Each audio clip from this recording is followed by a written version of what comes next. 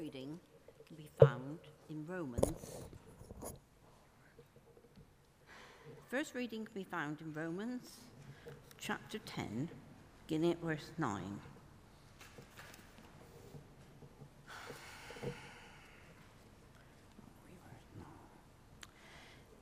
If you declare with your mouth Jesus is Lord, and declare in your heart that God raised him from the dead, you will be saved. For it is with your heart that you believe and are justified, and it is with your mouth that you profess your faith and are saved. As Scripture says, anyone who believes in him will never be put to shame, for there is no difference between Jew and Gentile. The same Lord is Lord of all and richly blesses all who call on him. For everyone who calls in the name of God, the Lord, will be saved. How then can they call on the one they have not believed in? And how can they believe in one of whom they have not heard? And how can they hear without someone preaching to them? And how can you preach unless they are sent? As it is written, how beautiful are the feet of those who bring good news. This is the word of the Lord.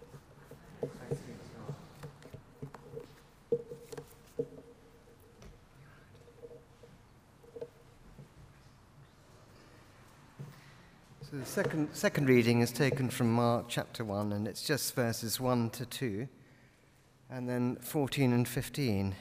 And it's found on page 1002, the Church Bibles. In the beginning of the good news about Jesus the Messiah, the Son of God, as it is written in Isaiah the prophet, I will send my messenger ahead of you, who will prepare your way. After John was put in prison, Jesus went into Galilee, proclaiming the good news of God. The time has come, he said. The kingdom of God has come near. Repent and believe the good news. This is the word of the Lord.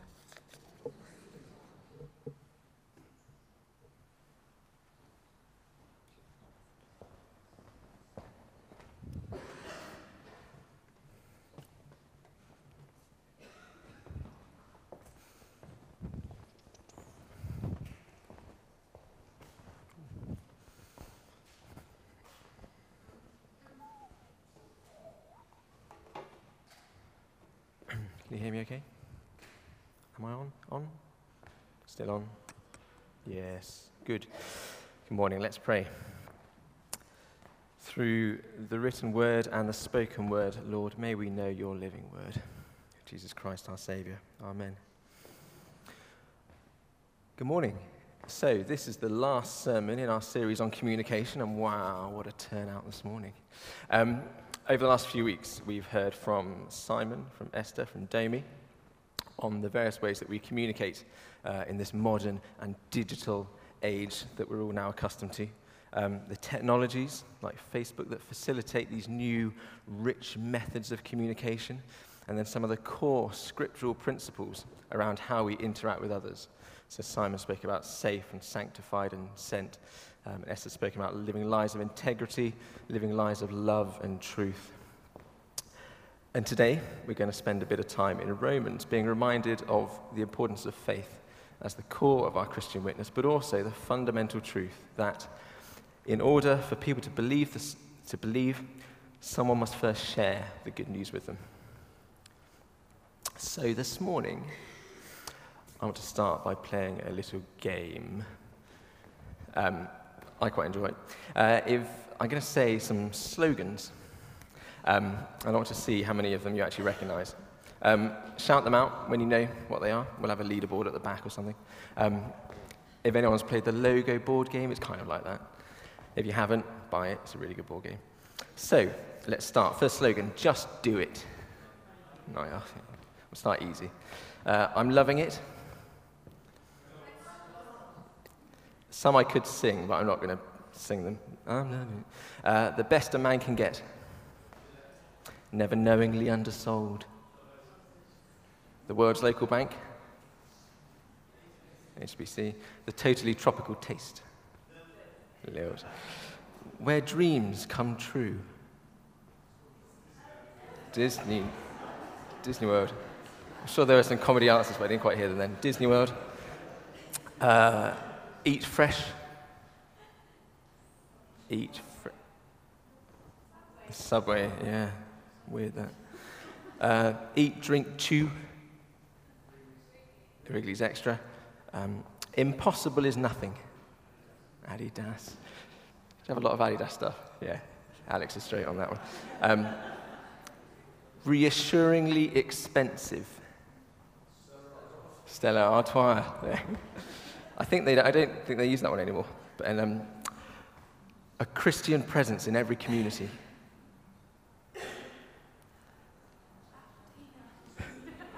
Church of England. Christian presence in every community. A home of grace in the heart of the city. Everyone got at least one. Good. So, slogans, they're simple, aren't they? They're actually little catchy phrases that generally they accompany a logo, they accompany a brand, they accompany a product. They encapsulate the appeal of that product or that brand, and perhaps the mission of that brand. So in the case of the Church of England or St. Swithin's. Sometimes, in the case of John Lewis, it's a promise, never knowingly undersold.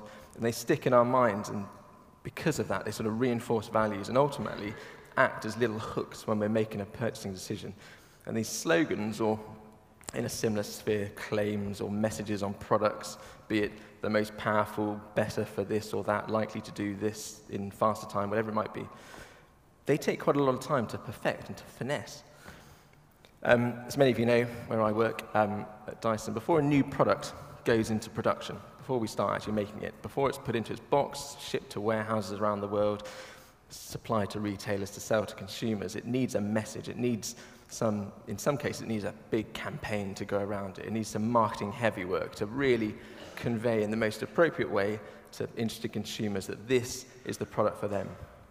So before production, we work on what the message is, what the claims are that we can make on it. We work with our legal department, who advise us in terms of what we're actually allowed to say. We work with engineers in terms of what we can actually truthfully say. And we're always truthful. And we sit with our creative teams. We test with consumers. We try to find out what's the most compelling way to say something. And in some cases, that core message on a product can have as big an impact on the success of that product in market than the actual thing itself. So sometimes the message is actually as big an impact on how well that product does. And I want you to hold on to that thought in your mind for the next few minutes whilst we look at our passage. So, if you'd like your Bibles open, it's on page 1137, Romans chapter 10. So, Romans is a bit different to most of the other letters of Paul. He generally wrote to churches that he himself had established. He was offering guidance, he was offering support, he settled disputes. But the church in Rome was actually there long before Paul arrived on the scene. It's not completely understood how it was formed, but Paul had heard of their faith, and he wanted to write to them to ensure that it was fulfilled as best he could offer. He wanted to make sure their faith was sound, that it was based in truth. And this letter is therefore a total message of Christianity. One writer said, this letter, Romans, contains almost every Christian doctrine in some form. It's a panorama of the marvelous plan of God for the redemption of man, what we might call the master key to all of the scriptures. If you really grasp the book of Romans, it's in total argument that you will find yourself at home in any other part of the scriptures. I don't know about you, but I feel I need to read Romans a lot more. And we can think of Romans, this letter to the church in Rome, in three big chunks. The first 8 chapters are all about explaining the gospel. So Paul covers some really big themes. Justified through faith, not works, expecting suffering, Christ being Lord of all, Christ's love being boundless. Really big themes, big truths that occur again and again in his other writings. And then in chapters 12 to 15, at the end of the letter, 3 chapters are all about practical advice on things like love and freedom and duty and attitude. And then this middle section where we find our passage today, chapters 9 to 11, Paul spends some time reflecting on why his own people, the Jews, refused to accept their Messiah. As Paul writes in verses 1 to 3 of chapter 9, this is something that causes him great pain. He himself being a Jew and his own people not accepting the Messiah. Chapter 9 can be delved into in so much depth. Whole books are dedicated to it, to the ideas of God's sovereignty and election. And we're not going to go into any of that today. But the main ideas that I want to draw out from that chapter are these. That with all the Old Testament examples that Paul uses, Moses and Pharaoh and Sarah and Jacob, there are three things that he emphasizes. Firstly, that there is a universal need for salvation that spans across boundaries, Jews and Gentiles. That God has the ultimate choice, his divine sovereignty over all, for who to show mercy and which nations to call. And thirdly, that alongside this, there is a human responsibility in accepting or rejecting the gospel. So universal need for salvation, God's sovereignty, and then a human responsibility. And that's kind of where we come to today in chapter 10, that human responsibility. So beginning at verse 9, Paul presents to us two conditions for salvation. Firstly, confess with your mouth that Jesus is Lord, and secondly, believe in your heart. So let's look at those both now. If a man called Jesus Lord, if he said Jesus is Lord, he was ranking him up with the emperor and with God, and he was giving him the supreme place in his life. He was pledging him obedience and worship. And today, whilst openly saying Jesus is Lord might have less of a challenge in regards, we probably won't be stoned for it, we wouldn't be seen as committing treason, it's still a challenge to many. I know I struggle saying it. To confess Jesus as Lord comes from a place of self-denial. It requires courage and resolve. It requires contempt for the ways of the world. And in some cases, it requires putting yourself and your family and everything you hold dear on the line. And it's a big ask. Confessing Jesus is Lord, actually saying those words, importantly with your mouth, is not some other side request made by Paul. It's mentioned time and again. So Matthew 10, sending out the 12, whoever acknowledges me before men, I will also acknowledge him before my Father. In 1 John, if anyone acknowledges that Jesus is the Son of God, God lives in them and they in God. In Timothy, fight the good fight of faith. Take hold of the eternal life to which you were called when you made your good confession in the presence of many witnesses. And I tell you, whoever publicly acknowledges me before others, the Son of Man will also acknowledge before the angels of God. That was in Luke. So it's said again and again about actually saying these words in front of people. So confessing can be before our friends, it can be before our family, before colleagues, strangers, but also confession with our mouths is to God in prayer and praise. So a few chapters later, in 15, we see, so that with one heart and mouth you may glorify the God and Father of our Lord Jesus Christ. So the first condition for salvation is confessing with our mouths that Jesus is Lord. And the second condition of salvation, and believe in your heart that God raised him from the dead, you will be saved. So this passage and anything to do with sharing the gospel is hinged around what we truly believe in our hearts. And this is made no more evident than the fact in verse 10, the order is reversed. Because there must first be a profession of faith in the heart before a confession from our mouths. Otherwise it's like works, it means nothing. So there must first be a profession of faith in the heart before we say something from our mouths. And the good bit is, with all of that, the hard work has been done. God brought Jesus near to us. He died on the cross that any sinner might be saved at any point in their lives, anywhere. And we have the ability to trust Jesus in our hearts. In Luke, it says, for the kingdom of God is within you. In Jeremiah, it says, I will put my law in their minds and write it on their hearts. So we can do it, we can believe, we can have this faith of God in our hearts and then speak these words to people. So Paul presents two conditions for salvation, and they're human responsibilities. If we believe in our hearts that Jesus is Lord, we will with our words openly confess it to others, and in so doing, we share the gospel. So why do we share the gospel? Because of the truth that Paul writes at the start of this letter and throughout, that he is an apostle to both Jew and Gentile. That, as it says in verse 12 and 13, For there is no difference between Jew and Gentile. The same Lord is Lord of all and richly blesses all who call on him. For everyone who calls on the name of the Lord will be saved. That's pretty exciting, isn't it? Salvation is universal. We can literally tell anyone we like about Jesus. And if they believe, they'll be saved. There's no ifs, no buts. How much harder would it have been if salvation was only for those between the ages of 19 and 23 and they were called Matthew? We'd be walking around screening everyone before we bothered telling them about Jesus. Probably wouldn't be bothering the sermon, to be honest, unless there's anyone else here between 19 and 23 called Matthew, apart from myself. So we share the gospel because it's a command, but we should also share it because it's good for us. It builds us up. We grow as Christians ourselves. It's like the appendix slides on presentations that we do. We have them just in case we need to go there, in case we need to go deeper or the discussion goes in some tangent. And it's just like that with sharing the gospel. It promotes other conversations. We can go deeper and we can go into other areas. And that can only be a good thing for our spiritual lives. But the other reason we share the gospel, well, the big verses for today, 14 and 15, it's like poetry. How then can they call on the one they have not believed in? And how can they believe in the one of whom they have not heard? And how can they hear without someone preaching to them? And how can anyone preach unless they are sent? As it is written, how beautiful are the feet of those who bring good news. We share the gospel because it opens up the possibility of someone coming to call on Christ. So we share the gospel to bring people to Christ. So what does all that mean for us? I might get some funny looks now, more funny looks, but bear with me. What if I said that sharing the gospel is fundamentally marketing, isn't it? It's just marketing. I read a phrase this week that I find quite interesting. The church is in the business of doing God's business. I quite like that. The church is in the business of doing God's business. And this word marketing can throw up a whole host of different associations.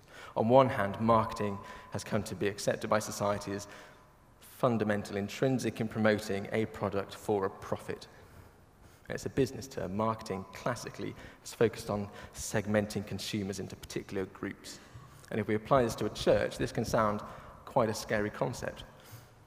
As we heard earlier, the gospel is universal for all, and having a target audience could lead to certain groups who aren't in that pool missing out. There are also passages like Matthew 16 in which we hear Jesus say, I will build my church. I will build my church. So we sort of assume church growth will just happen anyway, won't it? Do we really need to force messages out there with slick campaigns and big budgets and all that type of stuff? Well, on the other hand, it's important to remember that we deliver the message. We are the evangelists. Literally, we deliver the good news, and we do this with the Holy Spirit acting within us. And the purpose of marketing, whether it be a great product or cause or the greatest gift on this earth, its aim is to share it with people, to make people aware and to encourage a response and a commitment.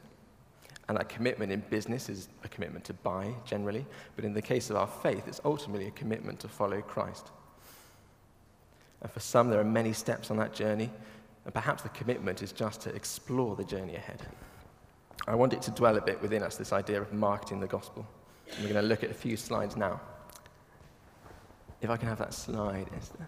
On the screen, sorry, it's really quite small actually, on the screen is an ad for a new vacuum cleaner from the 1920s. Of course, we were going to talk about vacuums today.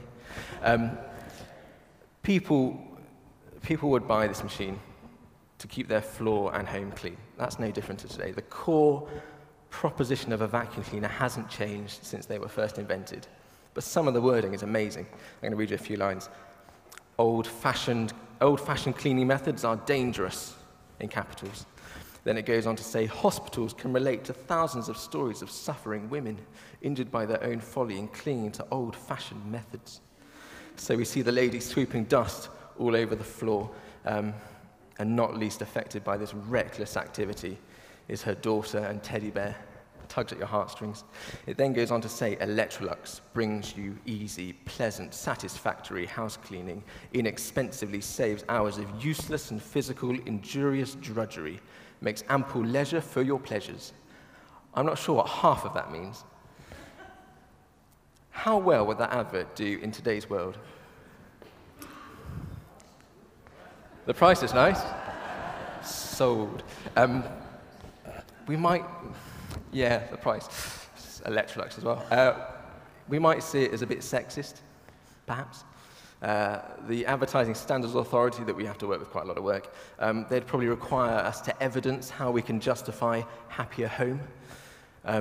Probably wouldn't end up being printed, actually, in any way. The point I want to make is this, that whilst the need hasn't changed, it's as true today as it was then that people want clean floors. How we communicate the solution has changed significantly. It's changed because of society's views. It's changed because of the makeup of homes. It's changed because of roles in the family have switched around. To meet people's needs today, we communicate with them in a way which they can understand, in a way which makes sense to them at a time and a place that's relevant to them. And this is the same for the gospel. A senior person at Facebook in the US last year told Vogue magazine, for those of you that read it, I'm an avid reader, that last year's presidential election received the most attention of anything on Facebook in America last year. But other topics, such as the refugee crisis, ISIS, marriage equality, Black Lives Matter, all topics with religious angles, they were close behind. So there are opportunities where we can share Christ with others. The core need for Christ in this world hasn't changed. It's as true today as it was when Paul was writing. Now, once we understand what our message is, what the message is and that core need, the next step is to identify the best place to communicate it. And I want to put out 3 today. For those who care about American sports, tonight is the Super Bowl. I'm sure everyone's going to stay up to watch it. I think it starts at just before midnight or something. Maybe it's earlier. In 2014, 167 million Americans watched the Super Bowl. And a 30-second ad in tonight's Super Bowl, how much do you think that costs? A 30-second ad. How much? $5 million for a 30-second ad. $5 million for a 30-second TV ad. It's expensive because TV can bring huge numbers of people to hear your message. Really great for awareness and visibility. But it's not always the best for giving people all the information. It's not a great sort of call to action. It looks nice and they'll sort of enjoy it for 30 seconds and maybe sort of forget about it. So now TV's changed slightly because we don't have all these big families sat around watching TV together on a Saturday night, so viewing figures all over the place. So now we have TV that has constant shopping channels, and these are dedicated hour-long programs, really, really great for explaining a product in a non-threatening way in your home. And then we have social media playing its part. Companies like Facebook and Instagram are valued at huge sums because of the access they provide to people. Facebook, they don't charge to sign up to their website. They make their money and their valuation from businesses, from the data they have, because businesses are then able to go to them and be much better targeted in who sees their ads. We can segment our consumers. We can tailor messages to what will resonate most with that person in that place at that time. A classic example is the booming group of consumers called shopturnals. Does anyone know what a shopturnal is? I'm married to a shopturnal. A shopturnal, these are new mothers who are kept awake by their babies, and they do a lot of shopping between the hours of midnight and 6 a.m. That is a growing consumer group, and it feels really niche, doesn't it? But effectively, I can sell my products to that particular group of people if I really want to. Now, it's not to say that all these means, TV, sort of hour-long TV programs and social media and Facebook and everything else, all set up for business primarily. I'm not saying they're all suitable for our church and us as individuals, but it does raise the question in our own lives, in the lives of our church, how are we communicating and how are we currently sharing the gospel? Are we thinking really broad TV style, speak to many but not in particular depth? Or perhaps like shopping channels, we have really great conversations with people, but we do it in a comfortable way that doesn't really want to offend. Or lastly, are we targeting who we speak to, really picking out particular segments and calling, and then forgetting about all the other people around them? The last point I wanted to pick up on was this, that we often think of marketing as a very visual concept, big budget ads, packaging, outdoor signage. I'm sure you can think of many different examples, but sharing the gospel really should be no different. We serve a creative God. Beauty comes from him, and he communicates visually through his creation. When we create all these different assets to put into retail and whatever else, all these different visual elements of communicating our brand and our message, we hope they capture attention. It's the first stage of bringing anyone from being a shopper through to actually buying your product, being an owner. It's that first stage. And it was the same in the Bible. You know, at the time and time again, Moses and the burning bush, Paul on the road to Damascus, the transfiguration, God using his creation in a really visual way to capture attention. And when we share the gospel with others, may we think visually, not veiling our message, like Damien mentioned a few weeks ago, like Moses coming down the mountain, but showing God in all his glory, not just words, not just in the way we live our lives, but in other ways, other visual ways that we can show people. And as we're coming up to Lent this week, I want to challenge us to do 3 things over the next few weeks. 3 E's to remember this time. Firstly, to embrace this dynamic and ever-changing world in which we live, to be open to sharing the gospel when new opportunities arise, to adapt our ways of communicating to meet the people where they are. And secondly, to evaluate how we're currently sharing the gospel. Who are we talking to? How are we talking to them? And are we doing it in the right way? And then thirdly, to engage, to think about capturing attention. Christ will build his church, but let's strive to bring people to the door. Let's pray. Lord, your word is more than a passage on a Sunday morning to us. As we read today, how beautiful are the feet of those who bring good news. Lord, equip us to share the gospel. Let it flow through our every interaction, every conversation, heartfelt word and thought. In your name we pray. Amen.